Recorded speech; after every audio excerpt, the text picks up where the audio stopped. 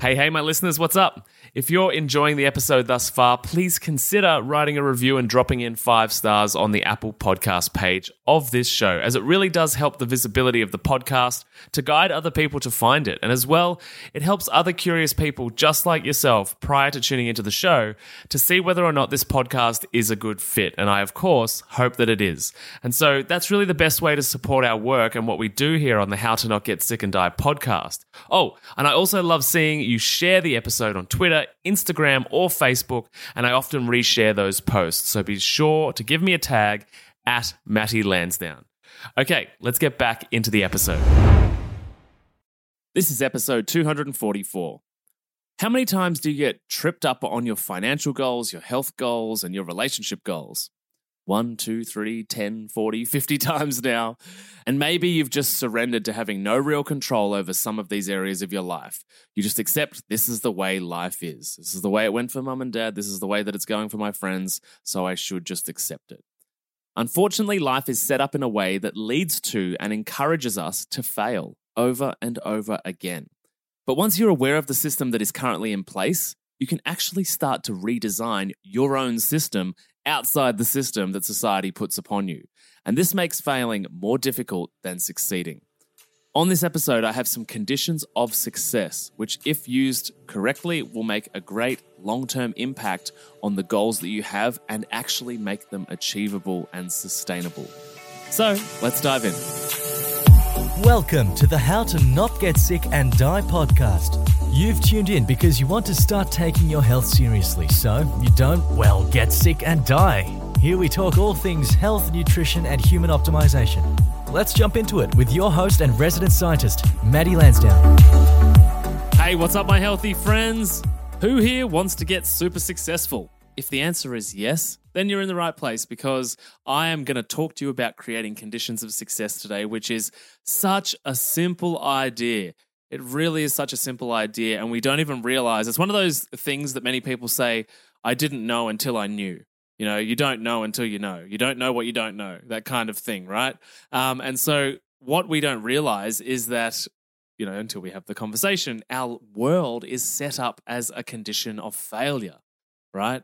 Obviously, we're talking in the context of you wanting to achieve things that you can't, and that's a really broad statement. But what I might mean by that is financial success, or weight loss success, or recovery from your disease success, or finding a partner that is adequate and makes you happy and loving and all that kind of thing.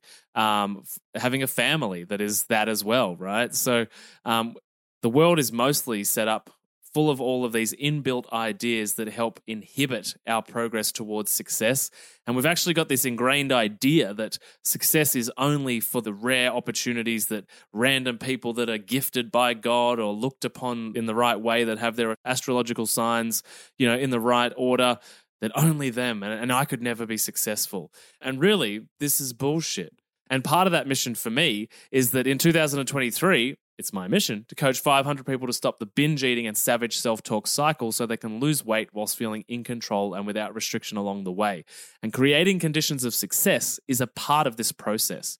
You have to be willing to change things that have been a constant in your life for a long time. Because if there's things in your life that continually lead to your failure or to your falling off the bandwagon or to your giving up, then that's a system or a structure or a relationship that needs to go, right?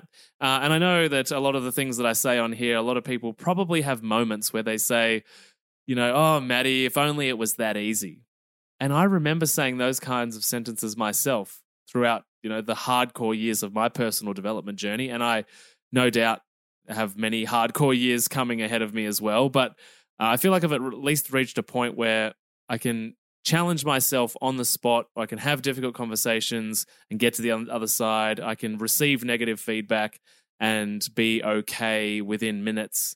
And that's pretty lucky. It took me, 10 years of that kind of stuff to get here. But my point is that once upon a time, I was exactly where you are, which is arguing that this stuff is changeable, one at all. And I remember passionately arguing that, no, this is who I am. I was so attached to my identity of the way that I showed up in the world as someone that was really messy and chaotic. But this is because the world was designed to perpetuate chaotic and messy, right? And at least the way that we look at the world when we're in that mindset is that it is set up that way. The beautiful thing about being in a privileged country and a lucky country, and many of the people listening to this podcast will be no doubt either in socioeconomic groups that allow them to have access to abundance, or, in a place where they can make decisions that maybe other people in the world can't. And so once we find this information out, it's actually extremely empowering that we can create our own conditions of success within our life to lead to an outcome. However, we've got to remember that we're going to have a self-sabotage mechanism, a mechanism that's been deeply layered in from when we were a very young age by a combination of society, our teachers, our parents, all the trauma we suffered is all conditioned in there, a self-sabotage mechanism to keep us small. So it takes many, many years of work to start undoing this stuff. But I want to explain to you in basic terms where you can start identifying conditions of failure and how you can swap out a few things for conditions of success. And I've got 5 examples, right? So a lot of people have kids, husbands, families, other people in the house. And whenever they go to the pantry, they find chocolate at this time of year, hot cross buns, Easter eggs, whether it's Christmas time, and there's delicious food just everywhere. And every time they end up there, it's like they use a bit of willpower and restriction, and they're like, nah, don't do it. And then eventually at some point they end up doing it, and they feel crappy because the food's in their body. They might have uncomfortable toilet experiences as a result. And then they're in a situation where they're like, oh, all right, gotta start again tomorrow, right? So condition of success number 1, no shit food in the house. That's basically my rule. Unless there's an event that day, or there's a birthday that day, or something's happening that day, I can't have the food live in my house. And sure, I'm in a situation currently where I don't have any housemates or family members, but whoever decides to live with me has the courage to do that and partner with me through this journey of life, that's a non-negotiable. In order for me to be my healthiest self, I can't have shit food in the house. And that's a condition of success, because when I go to the cupboard, I'm so conditioned that shitty food isn't there anymore. It doesn't even cross my mind. I don't miss it anymore. Nothing.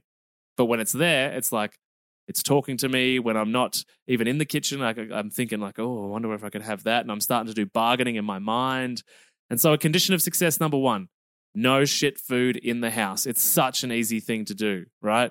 And if you've got family members and that kind of thing, you've got to figure out a strategy to get it out of the path of events that you do in the kitchen. Number 2, and this is a big one, and most people will be like, Matt, you can't do that. Well, I call bullshit and say, yes, you can. Number 2 is move house away from fast food. So there was a period of time a few years ago when I worked at the hospital, and I lived directly opposite a really shitty, cheap pizza joint that made large $10 pizzas. And the smell just wafted in my window every single night. No, it would have been 6 nights a week. They were closed on Tuesdays. And I ended up eating way more pizzas than I wanted to, because the smell told me that I should.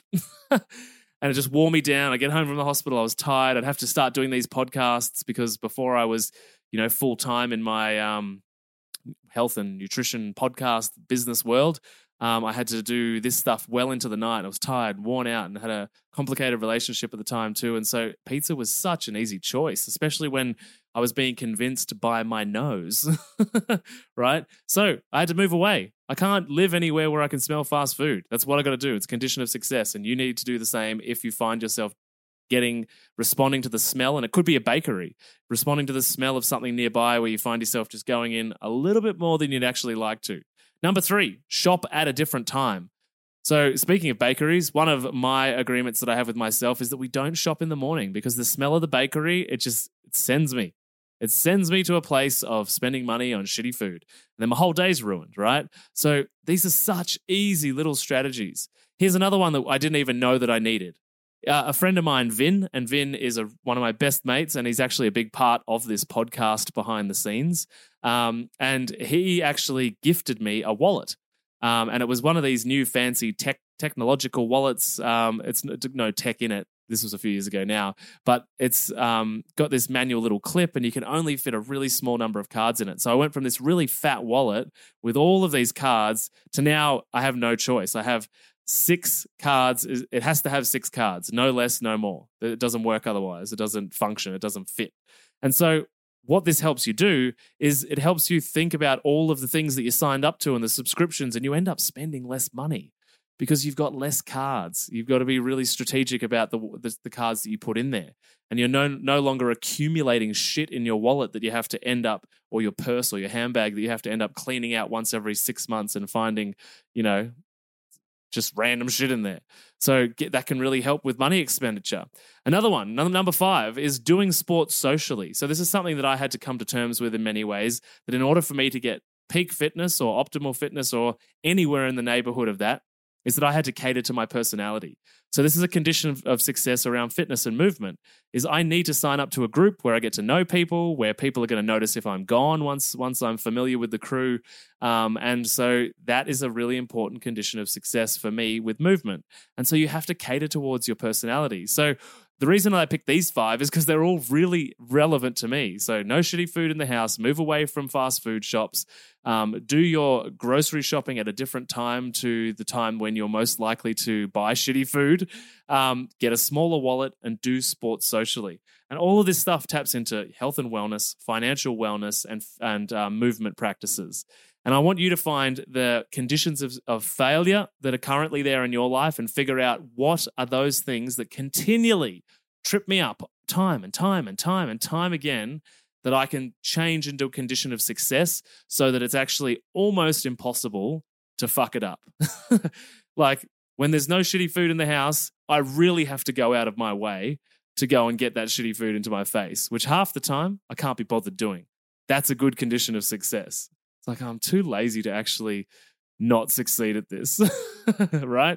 So I want you to start thinking about that in your life, write them down, talk to your partner, figure out how you can start changing these things and get healthy, well, and rich. Anyway, thanks so much for listening to this episode. I hope you enjoyed it. I would love to hear about your conditions of success on whichever platform you would like to share them with me, whether that be in the ratings and reviews on Apple Podcast, or whether it be on social media, or whether you just do it in your own world. Share this episode with a friend that you might need to have these conversations with, and I'll see you on the next episode. Bye. Thanks for listening to the How to Not Get Sick and Die podcast. If you love this episode and health information is your thing, then please consider subscribing to the show. And when you're done, head over to iTunes, Google Podcast, or whichever app you use, and we'd be grateful if you could leave us a 5-star rating and write a review sharing your opinion on the show, as it really helps the podcast grow. Thanks so much, and I'll see you on the next episode.